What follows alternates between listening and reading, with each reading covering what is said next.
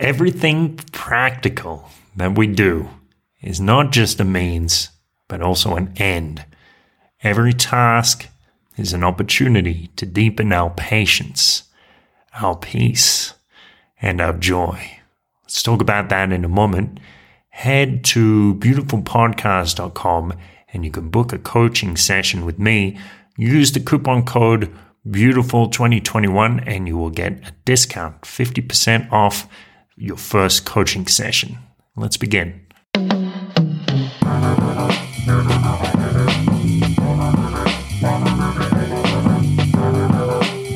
This is a beautiful thought. Welcome, beautiful thinkers. This is how your life is already wonderful. I wanted to talk about going a little bit slower. So sometimes when I do some laundry, I bring in my t-shirts and ready to fold them up and roll them up to put them in my drawers. And for some reason, I try to rush through this process, trying to do it so quickly, as if it's something utilitarian, which it is.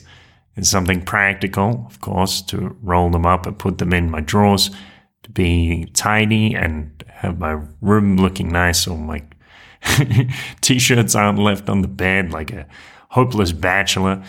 But it's not just something practical. Everything we do might have this practical element, but it also has this element of presence. Well, this is also something practical, where we can be aware of every movement that we're making. And naturally, what happens when I roll up a shirt slowly, with presence, thinking about how I'm doing it, of course, it looks a lot neater than if I just hurry through it as if it is just something to finish.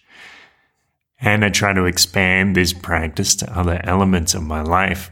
So even when I'm brushing my teeth, I deliberately brush my teeth with my left hand, my non-dominant hand, and I try to brush them in the direction I'm making circles, one direction which seems more unnatural than the other, or takes more presence to be more controlled. If you try it, you'll notice it for yourself. Just to slow down the process, to help myself be aware of every moment. What happens with a lot of people when they're young, they want to rush through things. They want to get somewhere. If they start a new skill, they ask, why can't I be good now? So impatiently. And then later, looking back on their lives, they wonder, why didn't I enjoy it when I had the opportunity? As the meme says, we were happy and we didn't even know it. So many things, so many times, an experienced person, somebody who is now an expert at a skill, will look back at people just beginning and say, I'm envious. I wish I could be in that place again, enjoying things, having the rapid improvement, having those beginning days where everything is new and so much possibility, so much waiting to be revealed. Now we can slow down in those aspects of our life, look around, enjoy whatever stage we're at. As the saying goes, getting there is half the journey. At every moment of our journeys, we can enjoy it, taking it slowly, with presence, with purpose, and with even more added practicality. Because we're doing these things well, we're learning well and learning thoroughly.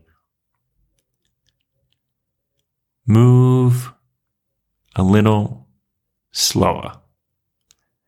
Thank you for being aware of your actions, aware of your movements, aware even as you're walking down the street.